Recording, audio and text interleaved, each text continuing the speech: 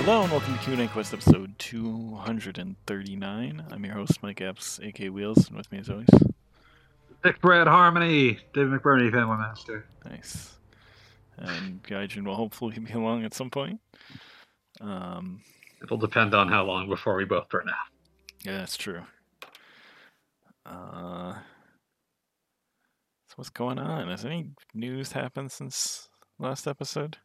There's that Indie World this morning. Oh yeah, that was neat and also not neat and also weird.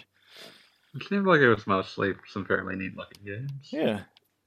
There's that cool looking, like, retro styled RPG from the Messenger people. That looked pretty neat. Oh yeah, Sea of Stars looks dope. Yeah. Omori got a Switch announcement. I've heard that name and know nothing about it, but people seemed to be oohing and ahhing a bit at that for some reason. It looks pretty. Yeah, I have no idea what it is. I'm just saying, like. Yeah. Six Red Harmony. Sorry, my brain is destroyed by that phrase.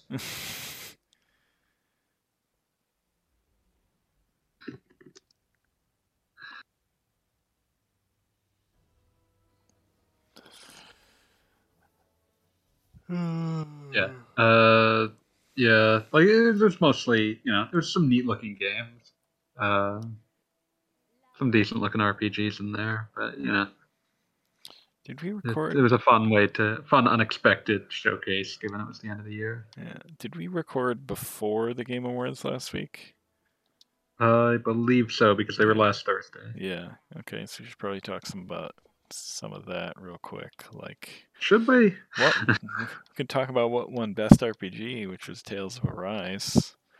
Yeah, I think every person I saw, whether they liked that game or not, responded with "What?" Yeah. I like that game quite a lot. I don't understand that pick, given what was there. You got Monster Hunter Rise. You got Monster Stories 2, which actually I don't think was nominated. You got freaking Shin Megami Tensei 5. I feel like SMT 5 would have been the logical winner there. Yeah. But whatever. Game of the year was It Takes Two, which I'm insulted by because it's the one game I literally knew nothing about in that list, and therefore don't know.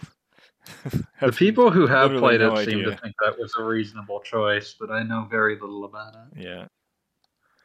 I cannot comment on that. But Metroid Dread did beat all takers in the action-adventure category, so that was cool. Including like Deathloop and some other big names. And for Best Narrative, it was Guardians of the fucking Galaxy. You seemed pleased by that. You were hooting and hollering. Oh yeah, I was extremely pleased. That's absolutely a deserved honor for that team, because that story is really good.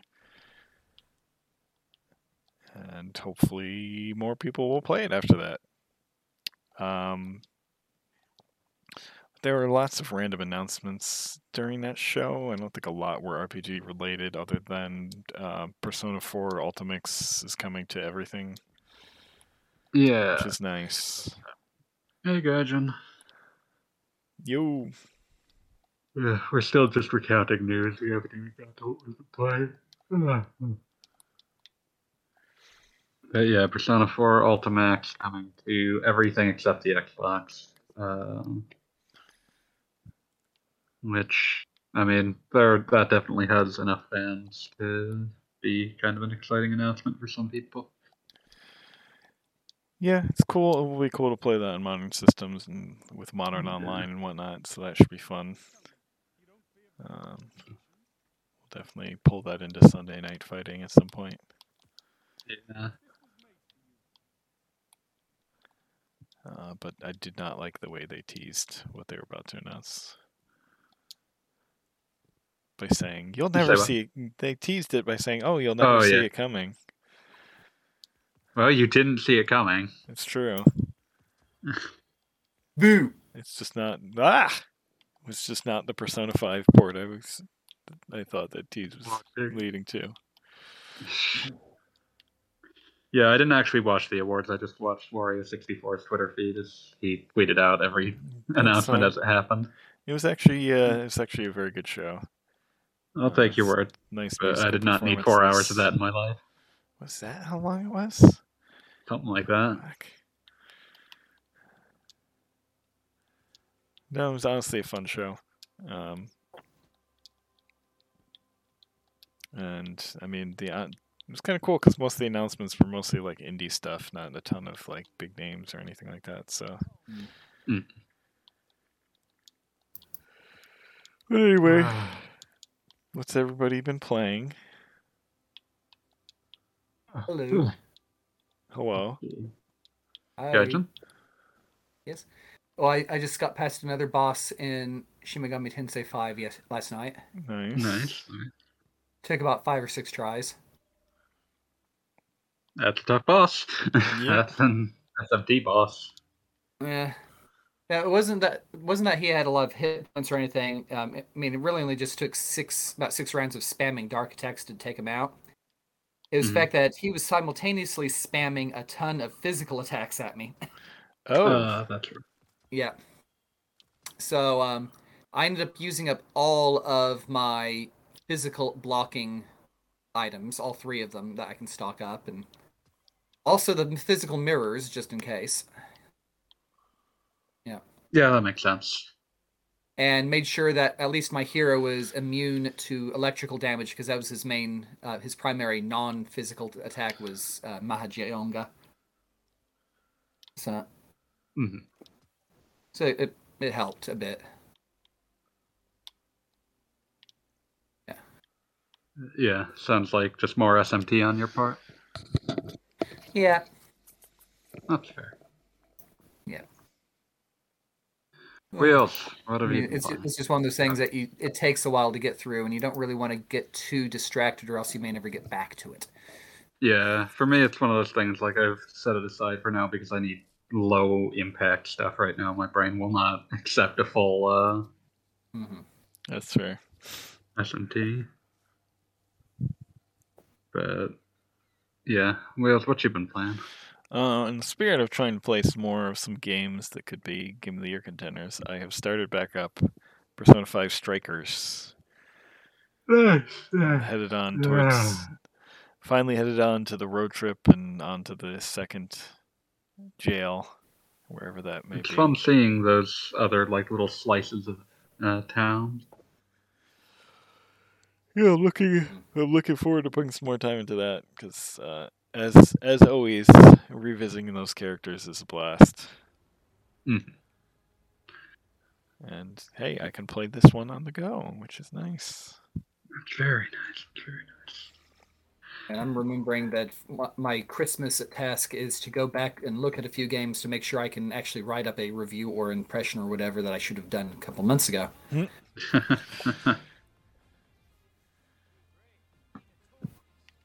Let's see. As for me, I dove back into Mega Man Battle Network 3.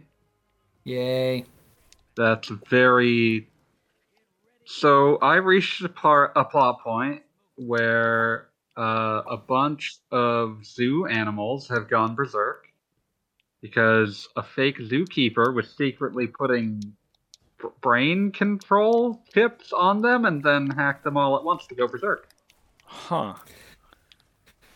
It is a really fun series, but don't think it's going to be too serious on the storyline. Oh yeah, no, it's I just love, like, describing what is happening at any given moment, because the answer is always just batshit crazy. Yep. I also was visited, because the characters were at the zoo, I was visited with cursed lore of this video game. Because when you're talking at the zoo, the rich kid is like, well, I've seen wild animals in Netfrica, so this is nothing.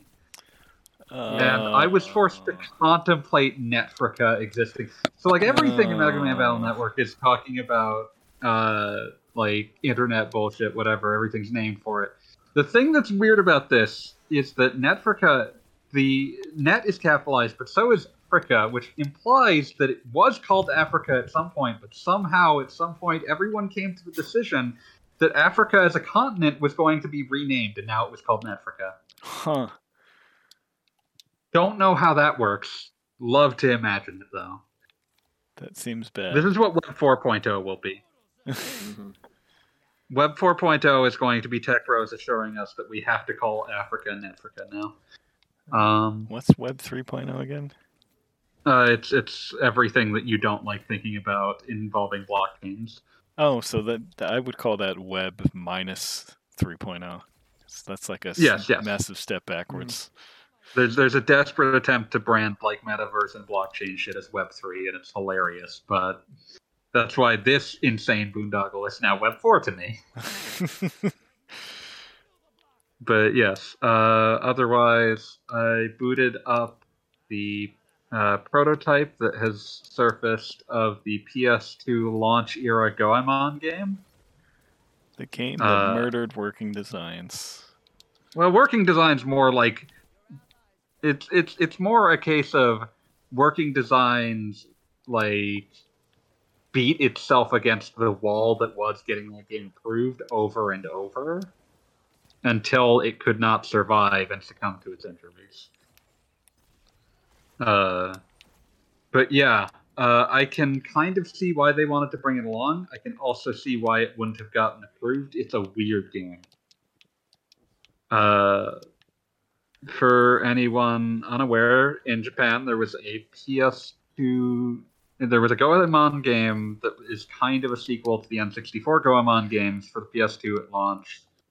What's its proper name in Japan? Like this version has a different name. Like they actually gave it an okay. So in Japan it was Boken Jidai Katsugeki Goemon. It's a pretty generic sort of name, but it's like answer. I mean, it was like Adventure Age Action Goemon. Yeah, something like that. Yeah. It's a pretty generic name. It is trying to sell the Goemon games to a different audience. Like, if you look at the history of these games at that period, there is a desperate attempt from Konami to find a new, potentially broader audience for them. There was these awful PS1 games that tried to make them like futuristic feudal Japan thing that that went over so poorly that the last proper Goemon game in 2004 has that version of Goemon put in jail for crimes against the franchise. But there was a real attempt to try to sell this to I think they were concerned that Goemon was had become a game for nostalgic 30-somethings, and they didn't like that. They wanted to sell it to 10-year-olds, and so this one is trying to be a much more straight-faced adventure. There's not much of the farcical comedy elements of most of the Goemon games in this. It's a very strange game. It's much more of an RPG, which is why I'm willing to talk about it this much. It has leveling up. There's stat selection. You are constantly trying to buy new weapons because those are very important. But that's also kind of the game's big problem, and the reason that it's at the time they were trying to get it out in 2004. It was a monstrously old and kind of ugly game. But that's not the reason I would have probably had concerns about it. The combat's awful.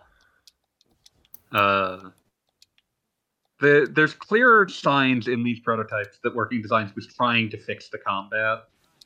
There's some sort of lock-on system that I'm given to understand does not exist in the Japanese version, but it feels half implemented in this version. It doesn't seem to do much. You can focus the camera on an enemy, but it won't actually direct Goemon's attacks in a useful fashion. So like, it doesn't help as much as it probably ought to. It's and the other big issue is the enemy respawn rate is among the most aggressive I've ever seen. Ooh, that's not good. So like, you leave the first town, and there are suddenly a dozen enemies in front of you, all attacking. And that was ill-advised for a combat system as unpolished as this. And like, that's what takes it from being like kind of bad combat to awful combat, because it's just constant. The game is still not hard, because it's clear the developers at some point realized that this game, that enemies, like the amount of enemies you were fighting, they were just going to bum rush and murder you in a lot of contexts. So they made it so that most of them only do like 2 or 3 damage per hit, and you very quickly eclipse like 100 health. So it mostly just becomes, oh my god, why are there so many of them? Why did you not scale this back? Either why didn't you scale it up and make it a Proto Muso game? Yeah, like they're in this weird space. Like Goemon's actual attack radius is also a big part of the problem. None of the weapons feel like they have as much range as you think they should. But like, the combat is bad, and it makes it hard to recommend anyone spend serious time with this prototype. But it is very interesting to me as someone who has been curious about this game since seeing a short preview blurb in it in a magazine literally 21 years ago. So I'll probably keep plugging away at it just because I want to see. But by all accounts, the translation in this seems to be done. I'm not sure that I think that it was done to working designs, satisfaction, in the sense of it's mostly a very straight-faced translation thus far. Which is very surprising to look at. I wouldn't be surprised if they wanted to make sure that Sony had approved the game to a greater extent before they tried adding that all working designs charm to the script. But that means that mostly it's actually very straight-faced and direct about most of the translations thus far.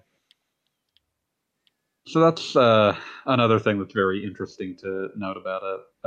As far as I got into it, which is about an hour, the plot is like 12-year-old kid Goemon finds a like baby white tiger that like characters in the game seem to assume is literally the child of Byakko, the guardian spirit of the West. So you're off to go try to return it to Byakko. The white tiger. Yep. Yeah.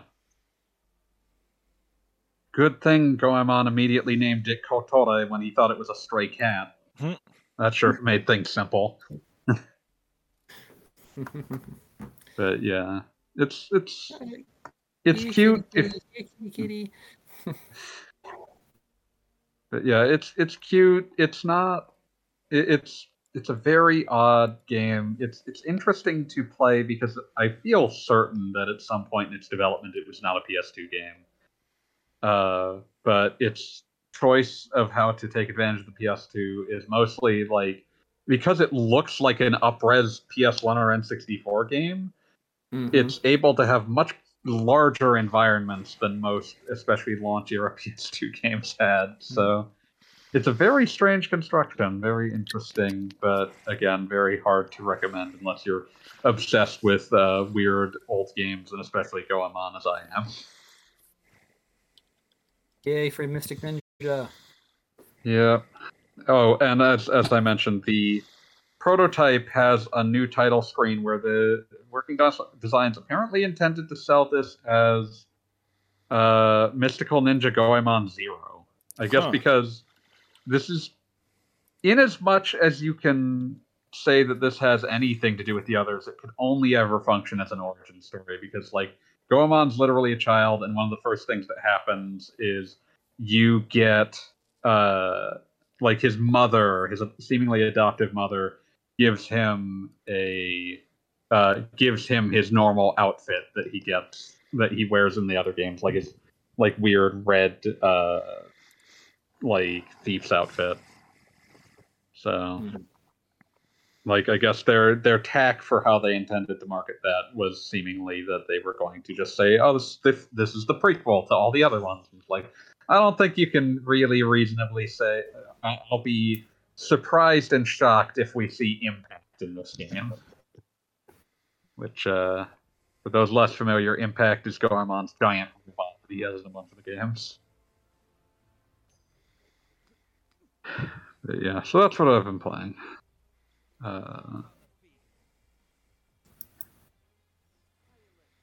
Not sure.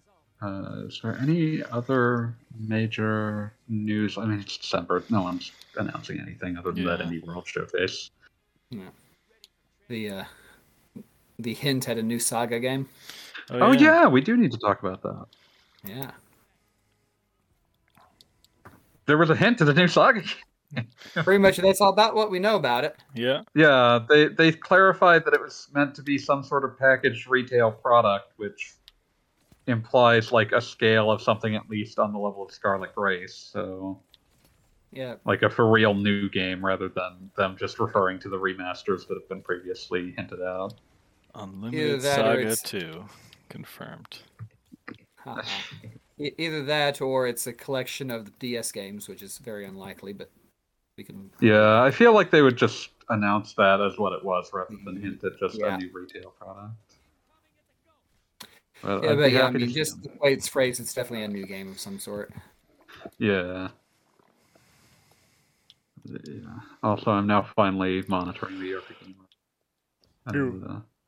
You're what? Wheels, why are you playing this on the RP Gamers? Oh, this is Destiny. Okay. Yeah. Okay. No, this is Destiny. For a second, I thought this was Apex, and I was just gonna like ream you out. That would have been fair, but no, I'm not playing Apex. But yeah.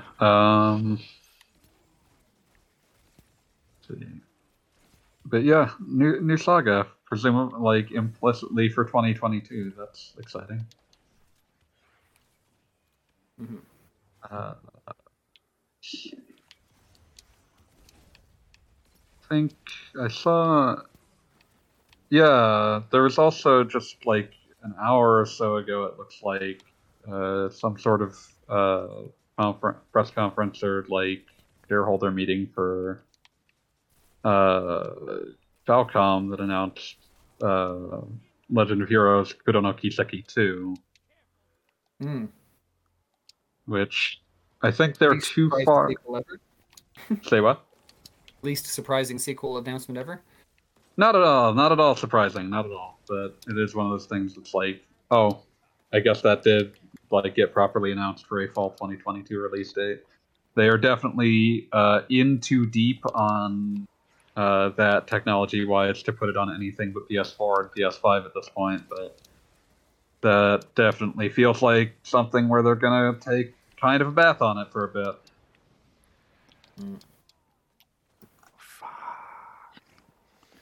We'll probably see that sometime around like 2024. Yeah. Maybe 2025. That's whenever is fine. I have a mountain of. There's so many Kisekis. Yeah. Oh, that reminds me. I forgot to mention I fired my Vita back up for some more Trails of Cold Steel. Nice. I still need to grab Cold Steel 3 and 4 on Switch before they become a problem. Yeah, you should do that. Money is hard, Wheels. You know this. I know. Yeah. So yeah, that strikes me as most of the news, which is honestly more than I was expecting to be able to think of. Yeah. Oh, did I see anything the other day? Oh, the Eglia remaster is going to be available on Switch like today, actually, I think. Oh yeah, Eglia was the thing from Masato Kato's company, right?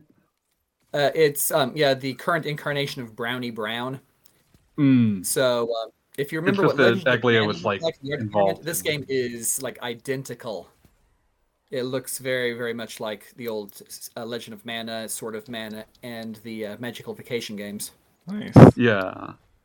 Yeah, and it was originally a smartphone title, and they've remade it. Yeah, it was originally like a gotcha game. Imagine this one's now. Is that available in Yeah. English? Not not yet, yet, but I do but- know that Pause is really interested in finding out. Also bearing in mind that I feel like both versions of Eglia that happened before localized. So it feels like that might end up happening. It seems quite likely. Mhm. But yeah, I mean that's out like today in Japan. So give it time, Wheels. Okay.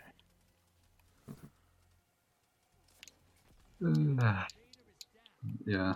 Let's hit up some Fire Miner questions because they were so kind as to leave some in the Discord.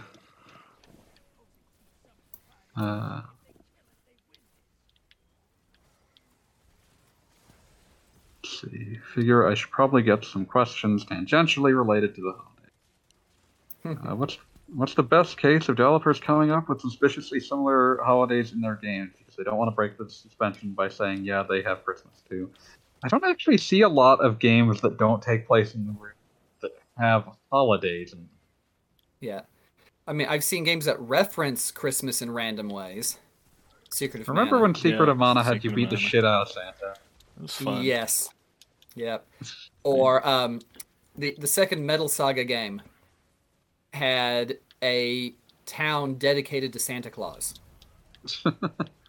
Specifically, fitting for Metal Saga. it was dedicated to the memory of this homicidal maniac in a big red suit that drove around in a tank blowing up monsters. He called himself Santa Claus. I mean, that's good. Did he spell Claus with a W, though? I mean, it wouldn't make any difference. It wouldn't be in Japanese. That's Santa part of Claus And- is gunning and, you down. The town is incredibly remote, so the way you actually find it is you fall through a hole in a cave and end up going through somebody's chimney. Yeah. You can be the new Santa Claus now. Well, that's what they assume, and then they tell you how to find his tank. Yeah. Is it a good tank, though? It's actually a really good tank. Okay. And then there was, of course, Linda Cube that had an entire town dedicated to Santa worshippers. Mm-hmm. Residents of Fate just has Christmas, right? They don't dress it up, do they? And Yeah, I think it's this Christmas, and then there's that whole chapter where combat is chucking presents at children. Yeah, you're throwing presents at children. It's wonderful. Yeah, that's why I thought of it, but also Yeah. why I wanted to be sure that it was actually just Christmas and Residents. Yeah. Sorry, I didn't mean to interrupt you, Gaijin. Oh no, the only other thing I could think of was the Dreamcast version of Atelier Marie, Mm-hmm. where on the controller little readout, they would since it had a calendar function, it would give you random things at different dates when you were playing the game. And so if you were playing the game on December 25th, the game would wish you Merry Christmas, but then note that unfortunately nobody celebrates Christmas in Salzburg. I think a number of the Bokujo Monogatari Story of Seasons Harvest Moon games actually do have like fake holidays. Yeah, that's the one I would assume just because it's really focused on a calendar. Yeah. It's heavily focused on a calendar, but not one that maps one-to-one to a proper calendar. Yeah, not like the Persona games where Yeah. it is our calendar. Looking at so like looking at a wiki for like Friends of Mineral Town, I'm seeing things with names like Pumpkin Jamboree. Mm-hmm. That's cute enough. Starlight Night is apparently Christmas. It's winter 24th. And it's followed by Starlight Night Gift, winter 25th. Let's just cut to the chase. This is what your Christmas is about, right? Starlight Night Gift. Mm-hmm. Yeah, that's the thing. Is like a lot of games don't really try to give enough of a sense of internal cultural context to have proper holidays that exist in universe. This just reminds me that I need to play Cthulhu Saves Christmas. Yeah, Really that's do. gonna come up. That's gonna come Yep. up. And just for fun, everybody, go read the review that we have for Cthulhu Saves Christmas, because the reviewer actually started it off with a parody of A Visit from St. Nicholas. It's impressive. Yep. I remember helping him arrange it a little better but he did most of that himself, and it was like, good job, you dude. Which does bring us to our next one. What is the greatest holiday spin-off game? Like, anyone remember Christmas Lemmings, Christmas Duke Nukem? Cthulhu Saves Christmas, yeah. Yeah, Cthulhu Saves Christmas gets to be that one. Yeah.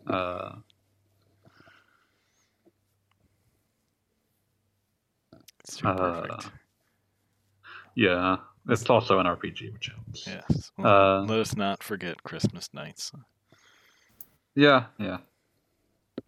I have a copy of that kicking around somewhere for some reason. Oh my god, I've never owned a copy. Yeah, so I believe it's the only Saturn game that I own. My brother sent it to me when he was in Japan for a while.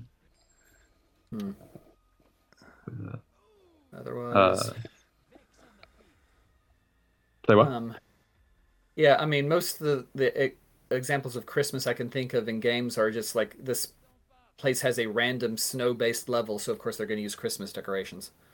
Yeah, it's just sort of like they just sort of decorate the winter place with Christmassy themed stuff, and it's just like, they just do this year round, I guess.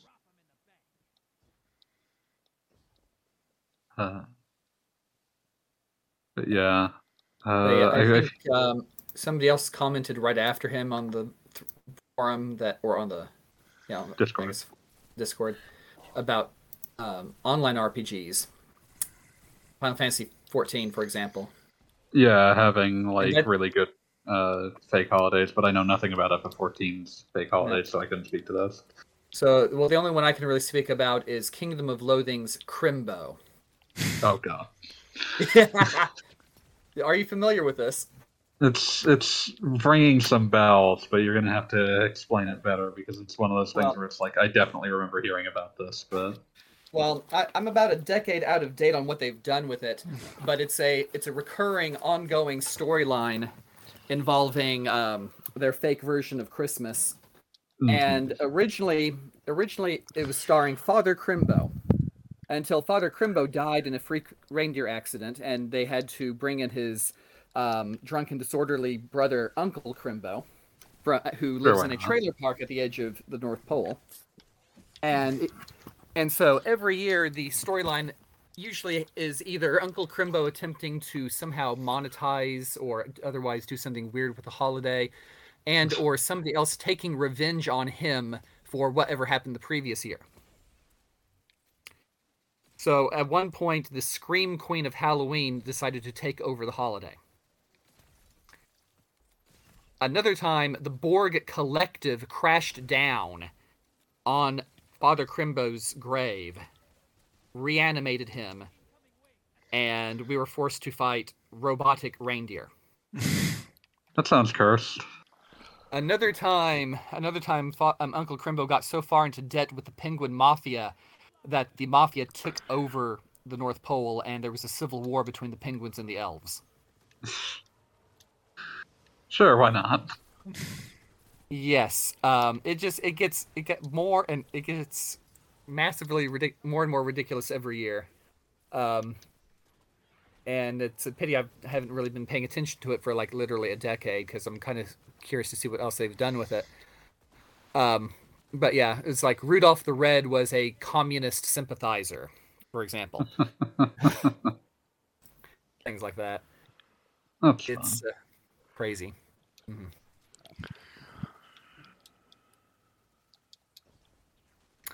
Okay, but yeah, that's my personal pick for alternate Christmas is just Crimbo. That makes sense. Yeah.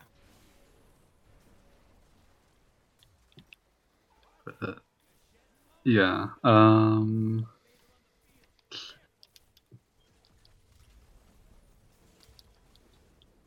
Sorry, my brain is just completely filled with the phrase six rat harmony. That's all.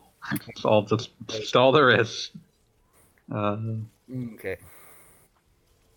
Okay. Watching Home Alone makes me want to ask this. There are games that intentionally make you the bad guys, but what about games that unintentionally make you the bad guys from another perspective? Like That would that's be just most any D&D campaign. yeah, but I mean, just also like this comes down to like a writing fumble, like a bad one, Mm-hmm. where you've Well, I mean, somehow like you've either written the protagonist so spectacularly unsuccessfully, or the antagonist way more successfully than intended, and produced something where it's like, oh, these guys suck. I hate them. yeah. I mean, aside from taking a path in a video game that specifically allows you to be the bad guy. Yeah, but like he's specifically asking for things that unintentionally make you the bad guys, and like that, I would count like giving you the option of being the villain as intentional.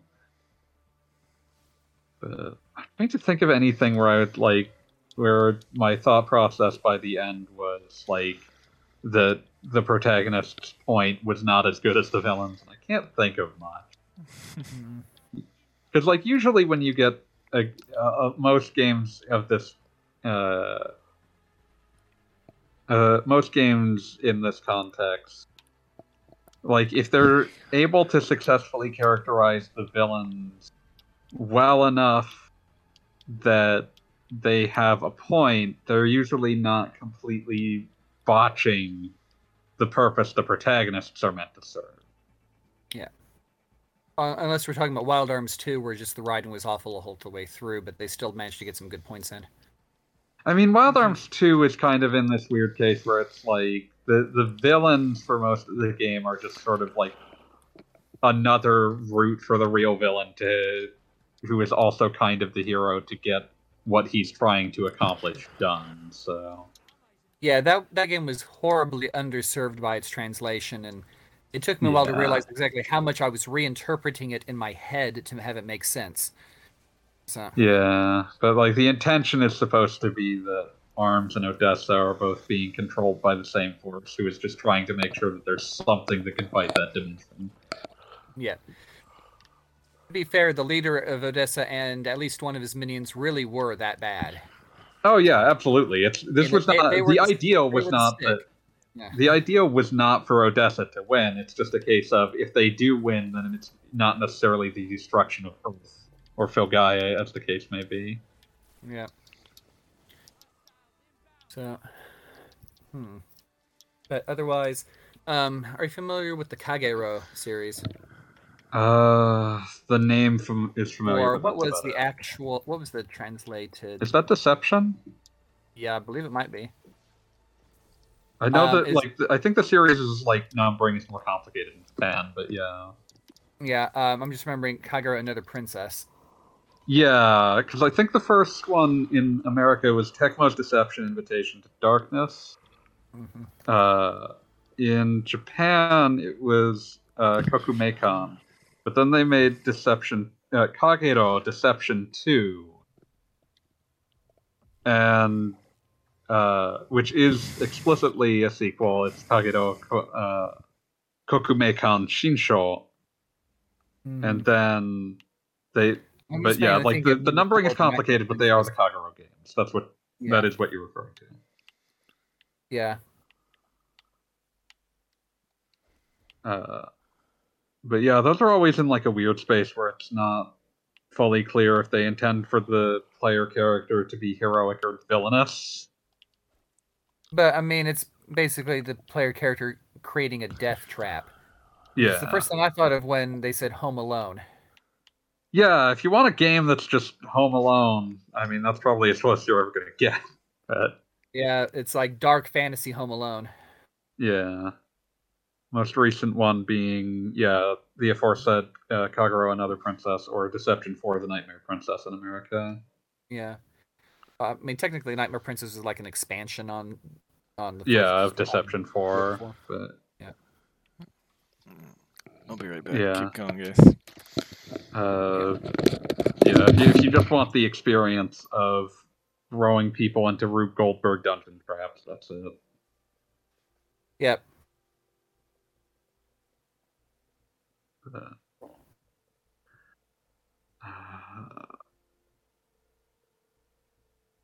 see.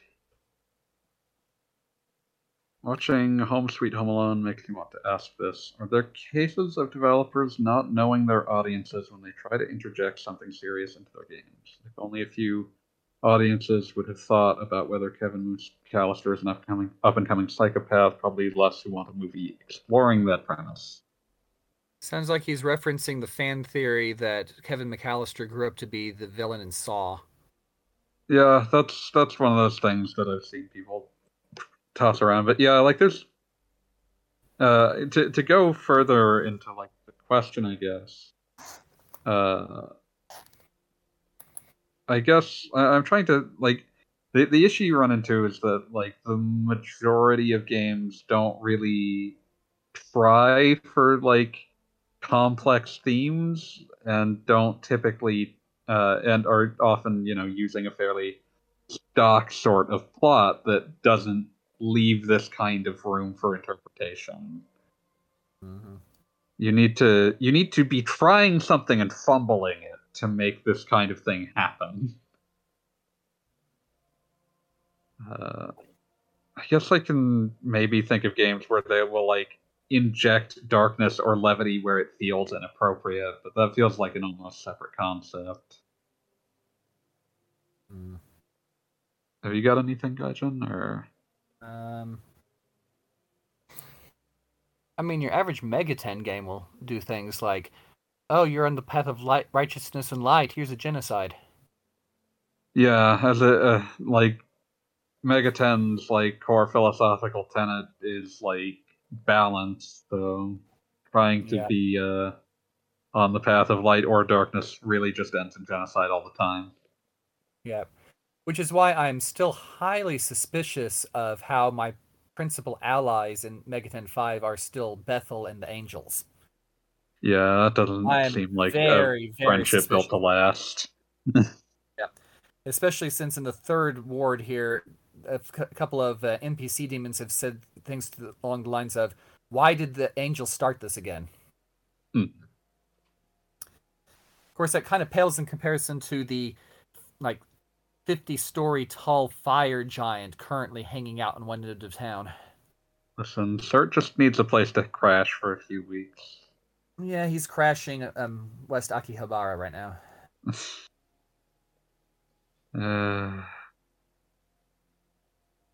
Yeah.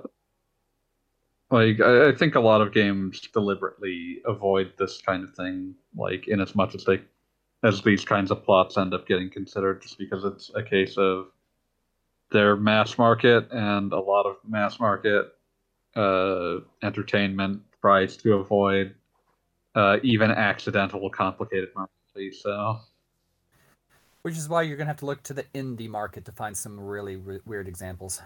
Yeah, pretty much. Binding of Isaac. Yeah, there's a reason no major publisher would have ever fucking touched that. Yep. But yeah, you don't run into that. How unsympathetic can you make your playable character be? I recently read an interview of a Japanese light novel author who wrote power fantasies. Basically said, yeah, to make your protagonist a total asshole just as long as he's good at it. All people secretly desired to be competent or having the power to do whatever they like. Maybe even the most reprehensible things. I mean, I feel like that author's making some broad assumptions about all people, if that's indeed the phrasing that they use. But I'm thinking he just described a good portion of the lit RPG audience. Yeah, which is an insular audience to say the least. It's an insular audience, and it's a subgenre that really specializes in overpowered main characters. Yeah, with questionable social skills. Yeah. Highly questionable social skills at times. Yeah. Yeah, it's one of those things. I think you make someone who's sufficiently vicious, you do just lose a huge portion of the audience that most mainstream games are trying to attract. There's a reason that making games where you're the all-powerful hero is way more common than making a game where you're the all-powerful villain. Certainly those exist, but they are much less common and they are much less successful.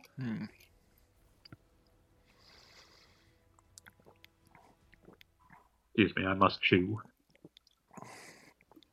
Must chew.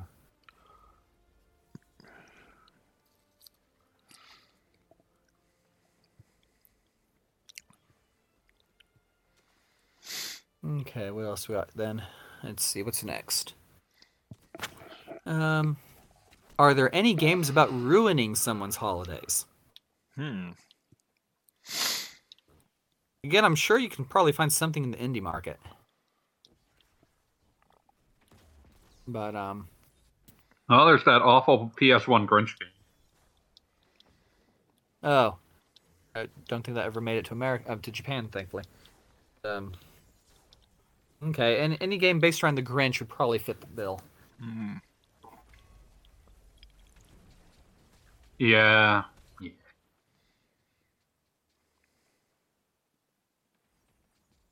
It's not very good, but it is indeed a game where the primary collectible is destroyed presents, so it's a shame. Like the concepts behind it are pretty fun. Like it was theoretically a tie-in to the Jim Carrey movie, but it does not have his likeness, so it's mostly just like a weird expansion of the original How the Grinch Stole Christmas. But basically, exactly what you'd expect. You're a huge asshole with a who is going around just breaking things and destroying Christmas presents and Christmas trees and generally wreaking havoc on Whoville. And occasionally finding parts to make weird inventions to allow you to do this better. Extremely strange. Extremely strange. Fun concept. Execution's not great, but every time you finish an objective, the Grinch dances and shouts, "You're Grinched," so that's something. Get Grinched. Yeah, Grinched. It's very strange. But yeah, that would be my immediate thought, and it's kind of a cheat, but I mean, no one has thought about that game in 20 years except me and 3 other people, so.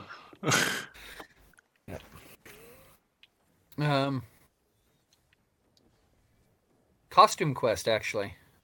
Wasn't that about some villain trying to ruin Halloween? Yeah, I guess that is something like that. That's not you as the player character doing it, but yeah.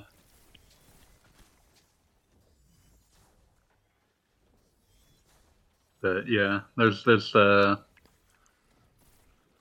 man, I'm just thinking about like bad Christmas themed games in general and like other holiday themed games like it's like a Genesis and Super Nintendo platformer called Days Before Christmas where you're just running around as Santa Claus and also for some reason Santa Claus finding drinking coffee turns him into an invincible demon temporarily for some reason. So I guess that's what happened in Secret of Mana. Well, man, he had some magic dust. Magic dust, man? Yeah, you give a little bit to the reindeer, you give a little bit to Santa Claus, a little bit more to Santa Claus, a little bit more to Santa Claus. And that made him fly, man. It got him off the ground, man. Yeah. Sorry. Had to channel some Cheech and Chong there. No, I understand. Yeah. That's still one of the funniest Christmas comedy bits I've ever heard. Okay. Yeah. But yeah, it's like developers typically don't like making games that are themed around a specific season on the basis of that makes it harder to sell them in any other season. Yep. So, like, you would see these, like, Christmas-themed expansions for PC games back in the 90s, and you would see, like, these occasional, like, references, but, like, you want a game that you can sell year round. It's very hard to sell a Christmas game in like March. So like big software publishers tend to avoid these. But hey, we can all play Christmas Night. Mm-hmm. I believe it was included with the Steam version of Nights Into Dream. Oh, nice. That's why we can all play Christmas Nights. Otherwise, it would be vanishingly difficult, actually.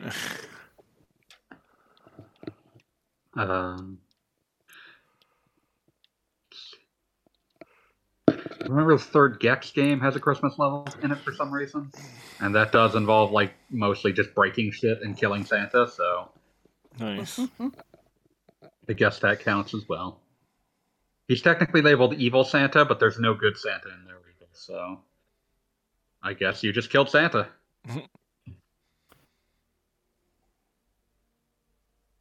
Remember Gex Wheels? Do you?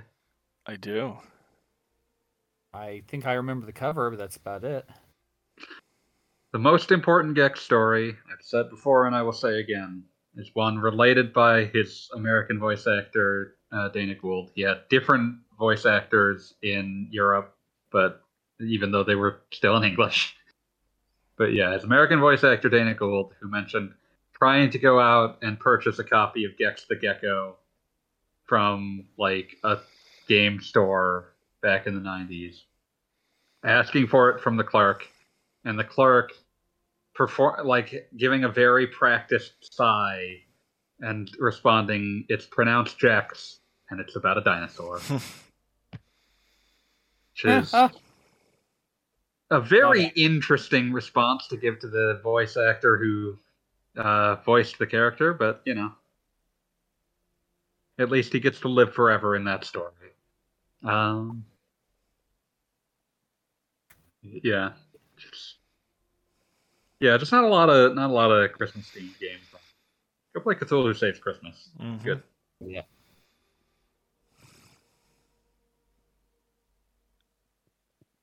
Yeah. And just generally, when games are about giving you the chance to be evil, they're usually less petty forms of evil. Like, you do bring up Haunting starring Poltergeist, which is a weird, petty sort of evil, although it's also implied that the people you're haunting, one of them is a man who literally got you killed, so turnabout's fair play, I guess. Neighbors from Hell, I've never actually played, but I think I know what you're talking about, and that's a weird PC game, as I recall. Which is about the domain I would expect for these. Oh, wait.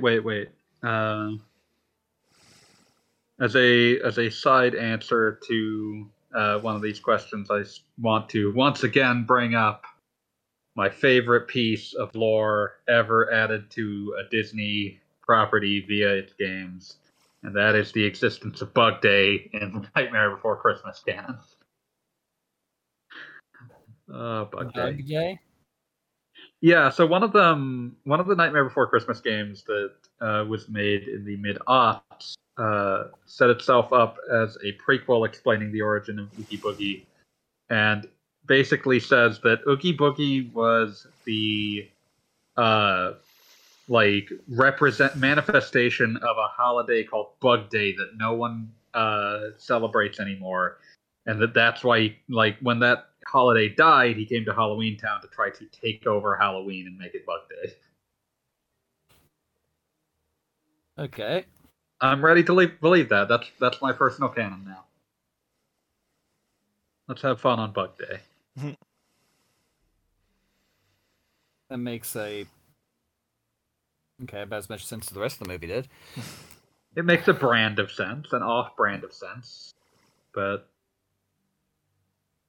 yeah. I just wanted to talk about Bug Day for a minute there. Happy Bug Day, one and all. God bug us, everyone. Ugh. That did not sound right. Yeah, no, that sounds really bad. Wasn't there like a Christmas segment in one of the Disgaea games? Possibly. It sounds like something that happened.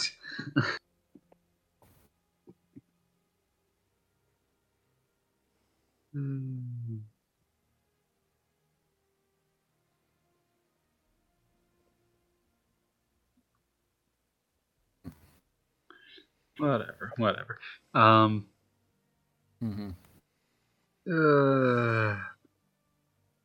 But yeah. Guess if we want to keep going, we can pull out from the question list a couple questions. I'm kind of fried because I was just on Backtrack before this, but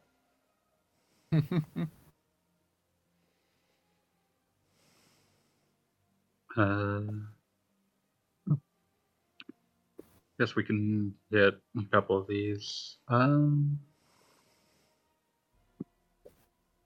When and why did Japanese developers start getting the idea that gamers aren't into turn-based combat anymore? Probably around the same time Western developers got it in about 2008.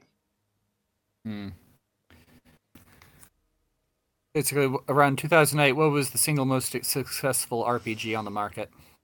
Probably Mass Effect, if I were to hazard a guess. Yeah, that would be about where, most likely, because any trend in the market is going to be a reaction to whatever fairly well-made game was suddenly very popular, and everyone has to try and dissect it and figure out exactly why it was so good. Yeah, I feel like the popular, not necessarily why it was good, but why it was popular. Yeah, why it was successful. Yeah.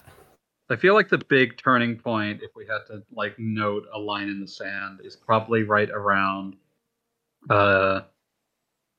Final Fantasy 13 like underselling Mass Effect 2 in 2010.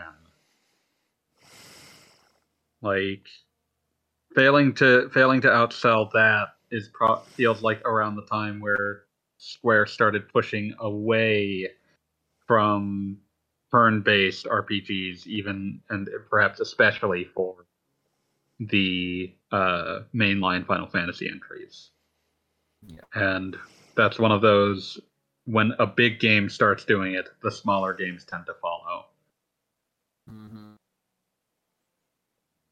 But yeah, it's one of those things. Like turn-based RPGs are no longer the dominant paradigm, but they're also by no means extinct. And you'll still get occasional games that do the opposite of this, like Yakuza Like a Dragon. If you miss turn-based RPGs, please just go play that. That'll last you a good 100 hours anyway. Like any good Dragon Quest parody should. Yep, pretty much. And that one's one where they've specifically that, like, when Lost Judgment was being shown to the press for the first time, they were talking about how Yakuza, like the main Yakuza games going forward, would continue to be turn-based games, with the spin-offs like Judgment taking up the like action combat mantle. So, it's far from a dead art.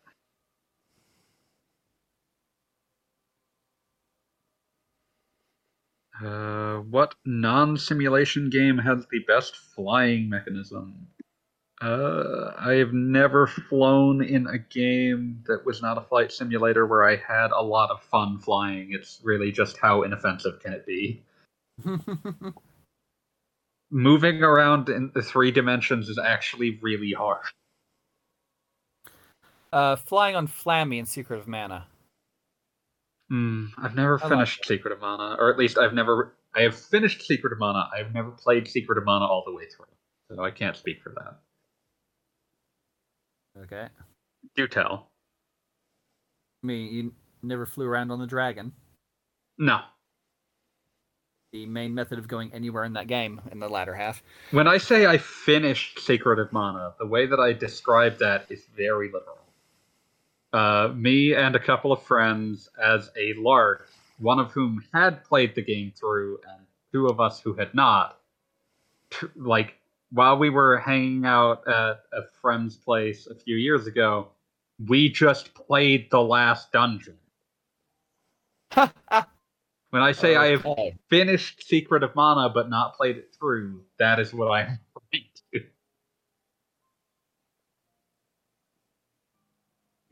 But yeah, I'll assume Flammy is at least reasonably simple to understand. Yeah. Altitude's not really a thing to worry about with him. Yeah, like once you introduce altitude, it just immediately becomes very complicated. Or aiming for And altitude. yeah, for non-flight sims that even have flying in them, like there's a reason that it's the other issue you run into with flying is that when you're not in a flight sim, is that flying is very much a place-to-place thing. Like if you can just fly anywhere and it's not really simulating the concept of flight, it really changes how you have to design levels. And it also makes it so that the act of getting from point A to point B is often less interesting than if you had a more restrictive moveset. Yeah, I'm thinking of the Airs, which was basically it was an RPG built up around a flying derby, a kind of Grand Prix race. And the thing is that the locations you visit were just literally just these little islands in this huge open like elemental plane of wind kind of place. Yeah. And so I mean, it would have been a lot more interesting if like they if you visit a place and then you could actually fly around the continent instead of it being literally like the size of my apartment building. That kind of very small locations. Kind of weird. Yeah. Yeah, like when I think about flight in games, I think about how usually what games will give you is ways to glide for extended period. Yeah. Or like ways to rapidly gain altitude. And that allows them to give you the sensation of like suddenly being unrestricted in how to move, but actually making it so that you have to work very hard to get to specific places they want you to try to get to. Which is why the you Alliance Live with the Ornithopter. Mm-hmm. Or like Breath of the Wild paraglider. Or the Rogue Cape in some of the Zelda games. Or like one of the things that I think about a lot is that there are very few, like the example I would pull out here is that there are very few, if any, particularly interesting Superman games, but there are a lot of very good and interesting Spider-Man and Batman games, two characters who have forms of locomotion that are comparatively freeing to flight. Like Batman has a lot of cape gliding, Spider-Man has swinging, but neither of which is as unrestricted as flight, and allows you to make level designs around them in a much simpler fashion. Yeah. I suppose that's neither here nor there.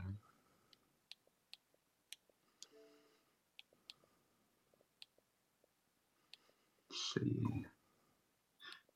Are there any first-person RPGs that actually made melee combat fighting?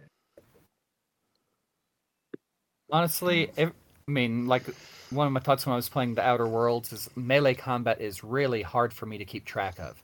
Yeah. In first person. Because suddenly, like, there's a bunch of stuff in your peripheral vision. Quickly. Yeah. It's like, not fun. I don't have too much trouble with it, but it is one of those things where, like, the addition of, like, melee combat, like, requires...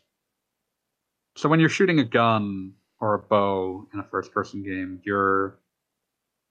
the gun is taking up, like, a consistent amount of your field of vision throughout the entirety of that process.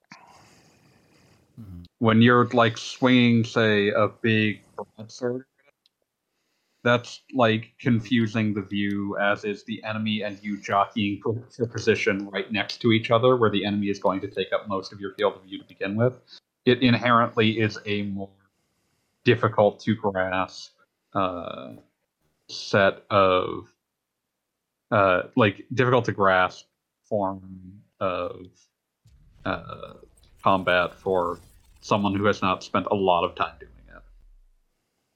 And it only gets worse the more that like your character can use like punches and kicks and slides and all that. Like now I'm thinking about like Mirror's Edge, which was a game that had all sorts of like first-person melee combat, and it's very easy to become very disoriented doing it because a lot of it suddenly rapidly shifts your field of view. Which is also one of the reasons that first-person platforming so. Mm-hmm. No matter how often they try to make it work. Yep. And I think it can work, and when it does, it can be very exciting, but it's also like work is a relative term, and like you're still going to lose a lot more of the audience than if you just stick with ranged weapons. Yeah. And that's also part of why a lot of first-person RPGs are turn-based and very abstract.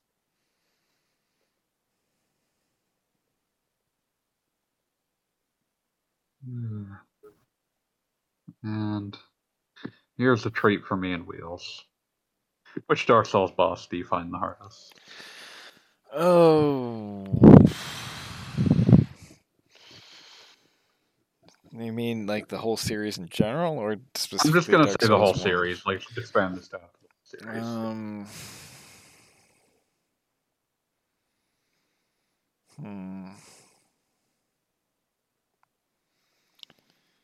It's a very difficult question. Yes, it is. In fact, you might even say this question is the Dark Souls of questions. No, I wouldn't say that. That's true. So is Dark Souls now the new Die Hard of gaming, where everything has to somehow compare? People have been trying to make that comparison both live and die for the past 10 years. It's the old Die Hard of gaming. Yeah. I know, I'm just remembering a story about, it's like a bunch of people at one of the movie studios trying to come up with new action movie ideas. Like, how about Die Hard on an airplane, Die Hard on a train, and some guy actually said, "How about Die Hard in an office building?" Sure, why not? Let's just do Die Hard again. Yeah. It's like Dark Souls and this, Dark Souls and that, Dark Souls and this. Dark Souls in a dark fantasy setting. Fuck. Mm-hmm. Dark Souls in an office building. You know what? I'm sure someone would play that. Yeah. Dark Hard. You could probably sell Die Souls to someone. Yeah.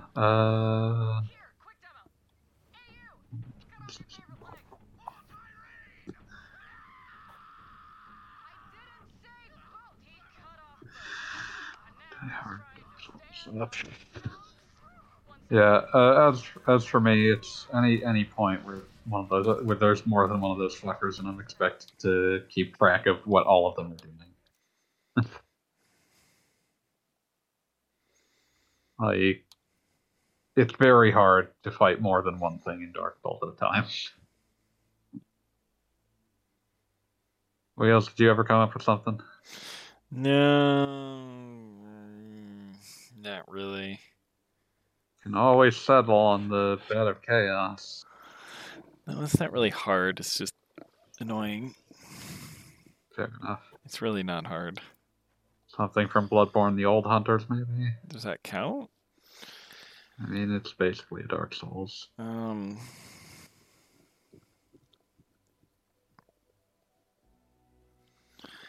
Probably something in Bloodborne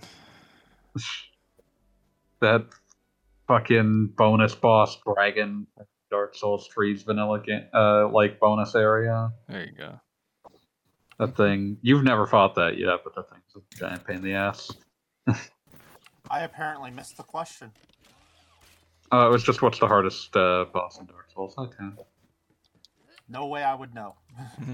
Yeah, that's fair. Yep. That's why I'm back here getting ready to start making dinner. So, Yeah. I'm ready to fall asleep, but it seems rude to do at this stage.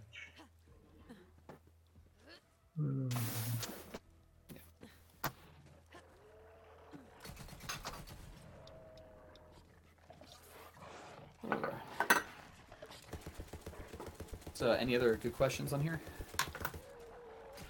Uh, I should probably open up the long ass list again myself. yeah, I'm looking at it right now. Let's see. Why are so many good late or 90s, early aughts third-person action games? Heretic 2, Fact, and Gothic, Forgotten My Time, because they were on computers that was designed for the console era, and besides Gothic, which of these games would you like to be a remake? I have never played any of these. I'm going to put that out there right now. But I mean, they were PC exclusives when PC was a much more insular market. That's about all I can give you. Yeah. And they're now extremely hard to play because they are built for like Voodoo 4s or whatever. So basically, they're legacy system games that weren't very well known at the time because their systems weren't that popular with a lot of people, and yeah, okay. Yeah, I was thinking about this earlier this week actually. That like the PC is a weird platform because to like compare it to something else, to another medium, it's simultaneously the platform most popular with the kind of person who would be just as happy watching like a bootleg, would be just as happy watching like a bootleg copy of a movie that they got for cheap as the kind of person who will spend like $8,000 on a TV and a 4K Blu-ray player and all that, and make sure that they have the exact like this Dolby Atmos 7.1 soundtrack. And so, like between those two audiences, like a lot of like the old PC audience is that like I demand that my games be as complex and high fidelity as possible, and that's why a lot of those old games just don't fucking work.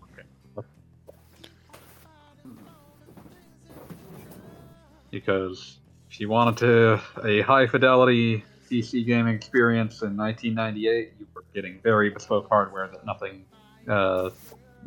that things don't work like that anymore. Yeah. And So let's see what's next here. Oh, not good one for wheels here. Uh-oh. Playing the card game in Bravely Default 2 makes me want to ask if we will ever escape Triple Triad. if I have my chance, I will send Triple Triad rocketing into the sun. I'm kind of sick of Triple Triad. It's a kind of boring card game. I'm sorry. mean, look at Gwent. There's lots of cool things you can do with card games and RPG, or even the card game in Trails of Cold Steel is pretty decent. Just come up with a new freaking idea. One. Yeah.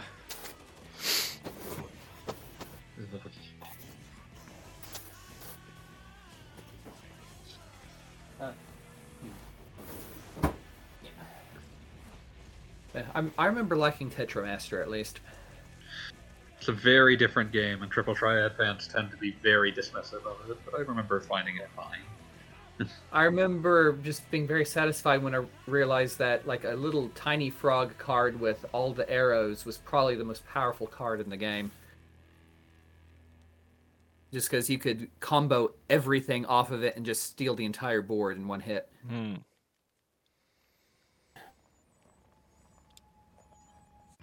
Okay. I will destroy Triple Triad with my own hands.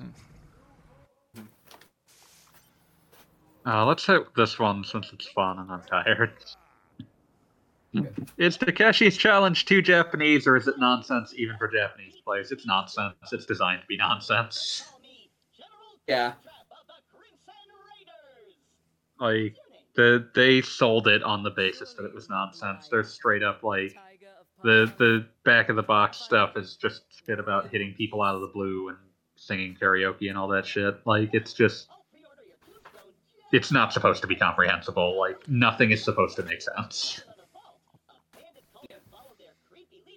It's the game you get when the start of the game is a digitized rendition of Beat Takeshi's face with the statement that this game was made by a man who hates video games. It's yeah, no amount of understanding Japanese suddenly will make that game make sense. I mean, you might get a few more of the cultural references. Yeah, like the jokes will make slightly more sense, but the game itself will not. It's like a Japanese podcast asking if that Penn and Teller game for Sega Saturn actually made sense in English. Yeah, it's one of those things where it's like, nope, just supposed to fuck with you. Literally, in the case of the Penn and Teller game. Yeah. Also, I didn't realize this until a few weeks ago, but I looked it up. Apparently, someone ported Takeshi's Challenge to the iPhone at some point. Huh. And that also means that it got an official English title. So its official English title is The Ultimate Challenge from Beat Takeshi. Also, that version added more levels, which is truly hellish sounding. I can't even imagine. Yeah, released in Japan on August 15, 2017, this version included widescreen support, a new stage taking place in America, and new background music by Taito's sound team, Zuntata. Which I'm happy to see Zuntata still exists in some form or fashion, but man, the problem with Takeshi's Challenge was that it wasn't long and abusive enough. We had to release this on iPhone so that it would have a built-in microphone so that we could tell whether you were fucking singing for the full hour we intended you to be. I'm imagining someone playing that on a train. Just like trying to sing into their iPhone under their breath. Be almost as embarrassing as the girlfriend game. Oh god. Yep. Listen, sometimes you just gotta play Love Plus.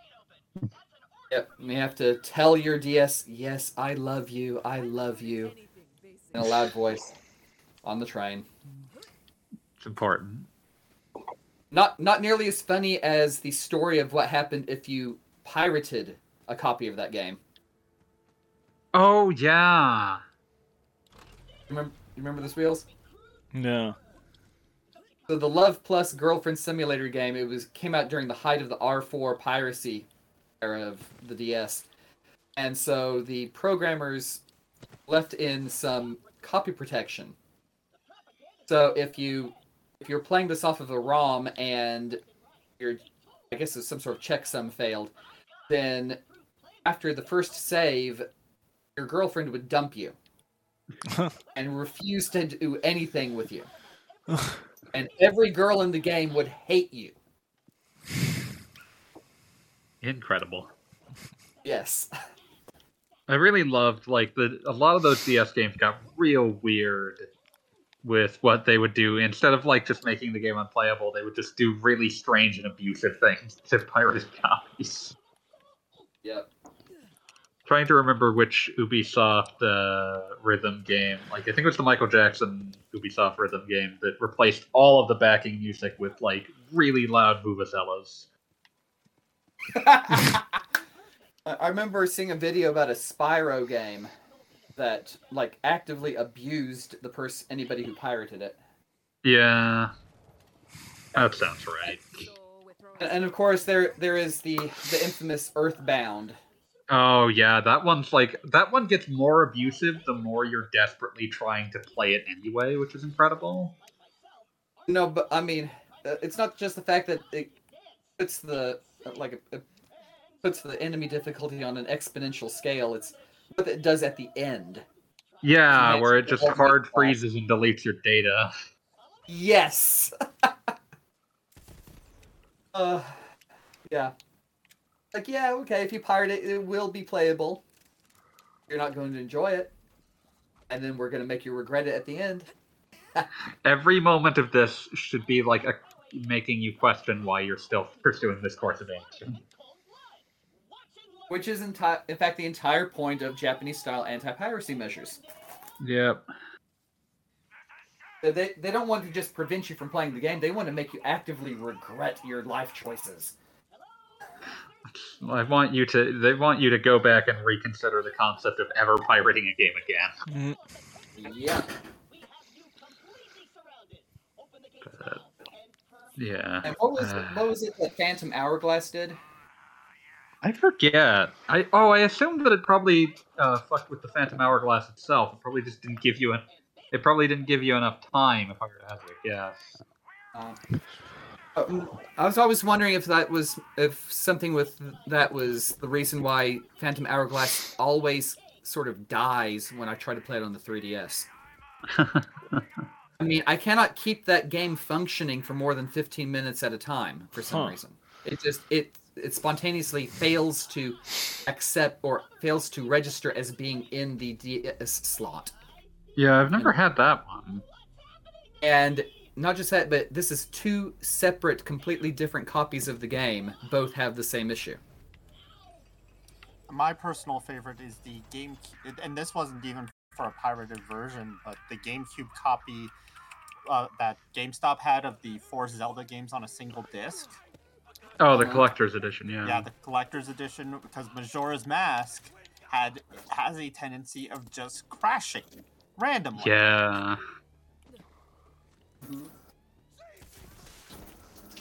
That got real bad on the Wii Virtual Console version as well, and that was mostly to do with the way that people would interact with Virtual Console games, because there existed like things that would eventually crash Majora's Mask in terms of like memory issues over time, just in the game, but like they were very rarely going to happen on the N64 because you would have to play the game for an extremely long time. But when you save state and close a Virtual Console game and then reopen the save state, like that means that it's restoring the state of the machine, memory leaks and all. And eventually that will cause it to crash. So it seemed crashier on the Virtual Console versions than it actually was because of the way people now interacted with it. But he's still one of us. You're gonna have to save him. I'll be there soon. Yeah. I mean, I'm about tapped out, but if we want to do more, we can do more. Yeah. I could use the practice. Wheels sounds Brain tapped no out. work. I'm trying to keep the noise down over here from cooking stuff, so might want to just finish up so I can actually get at this. Yeah, okay. You've got plugs to do, so do them. Okay, so we have Princesses of the Pizza Parlor available on Kindle and Kindle Unlimited for ebook, collected paperbacks, and starting up just a per episode paperback series just to see if that works. And since we don't know exactly when this one will be going up on the site, let's just say January 8th to January 13th is the author's birthday sale. 60% off or more on any of the ebooks. Nice. Yep. So it's as good a time as ever. Several of anything that's under $2 originally will be free. Oh, wow. Yeah, so that includes that first episode and both of the side quests. Everything else should be like at 60-something% off, like 99 cents or so. A very nominal fee. Nominal fee. Except possibly the 3 that have their KDP period ending at the end of this month, and I'm not sure if I have enough time before the birthday sale starts to actually put them on sale again, because of the way they run things. So that's at least 9 episodes, 2 side quests, and a paralogue on discount.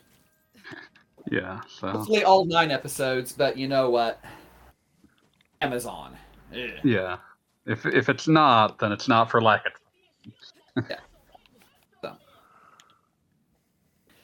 Yeah. So yes, check them out.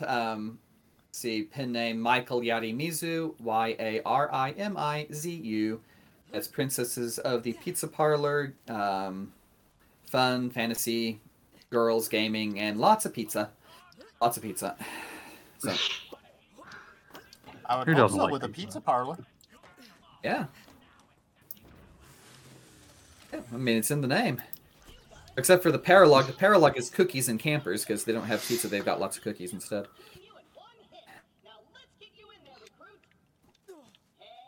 Yep. Okay. Let's see. Dave, anything for you to plug? Just Patreon. Last thing I talked about was Fantavision, which was a PS2 fireworks simulator with little note or regard, but that's my wheelhouse, baby. Hope you like it. That can be found at patreon.com/GameCultureStudy. That's completely free, but if you would like to throw me a few bucks a month, that would make me very happy. Whatever you can, whether if you just want to read it or even share it with others, that's also wonderful to do. So, Yes. maybe give that a look. Will? You can catch my... the hell was I saying? You can catch me on my Twitch channel on twitch.tv/AskWheels, streaming random stuff during the week, in addition to this show. And on Sundays on the RP Gamer Twitch, we do Sunday night shenanigans, me just playing whatever, some random RPG, and then afterwards we switch to fighting games back on my channel. This past week was King of Fighters 2002, which was a lot of fun. That's it. And Tam, you got anything to plug? And you can always catch more action on the RP Gamer Twitch channel as well, where we have a variety of streamers besides just Wheels and myself, Mighty Tam, streaming many different RPGs from across the gaming spectrum. We try and have content 7 days a week, although with the holidays, the schedule may be a little in flux. Yeah, and that's just normal. That's just gonna happen.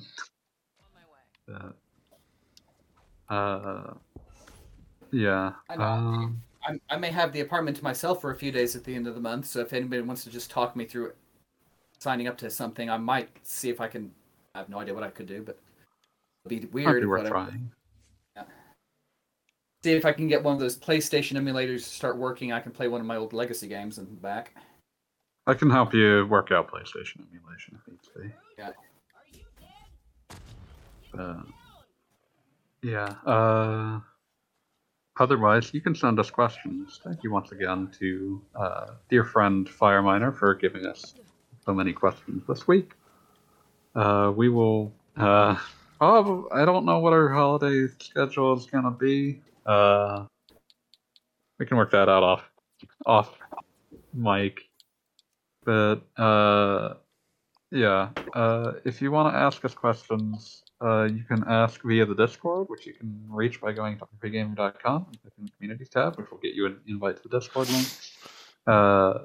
If you, even if you don't want to ask us questions, it's a lovely community, and I would highly advise joining. If you don't feel like doing that, you can also leave them in the comments section underneath this very episode. I just realized I forgot to check the comments section this episode, and I'm desperately hoping that nothing happened while I wasn't looking. Well, Wheels updated I'm going to say Wheels updated 2 of them this week, and neither of them have comments yet. Okay. Well, from now on, but yeah, I'll try to be mindful of that. If you really need to just yell into our ears, there's also the Twitch chat where you can ask questions. We usually record around 11:30 to midnight-ish Eastern time in the United States, and on Wednesday/Thursday in the United States, or 8:30 to 9 in the on the West Coast. You were saying, Gaijin? And about 2:30 p.m. to 4 p.m. Japan Standard Time. Yeah. where much of our audience, I'm sure, lives. You can also shoot questions at twitter.com at rpgamer, or you can do it to myself, the Mighty Tam. It's at the Anime Man 1. And you can, and I will make sure to pass them along to the panel. You can always trust you, Tam. Yeah. So, otherwise, though, I think we are all completely tucked out. So. Yeah.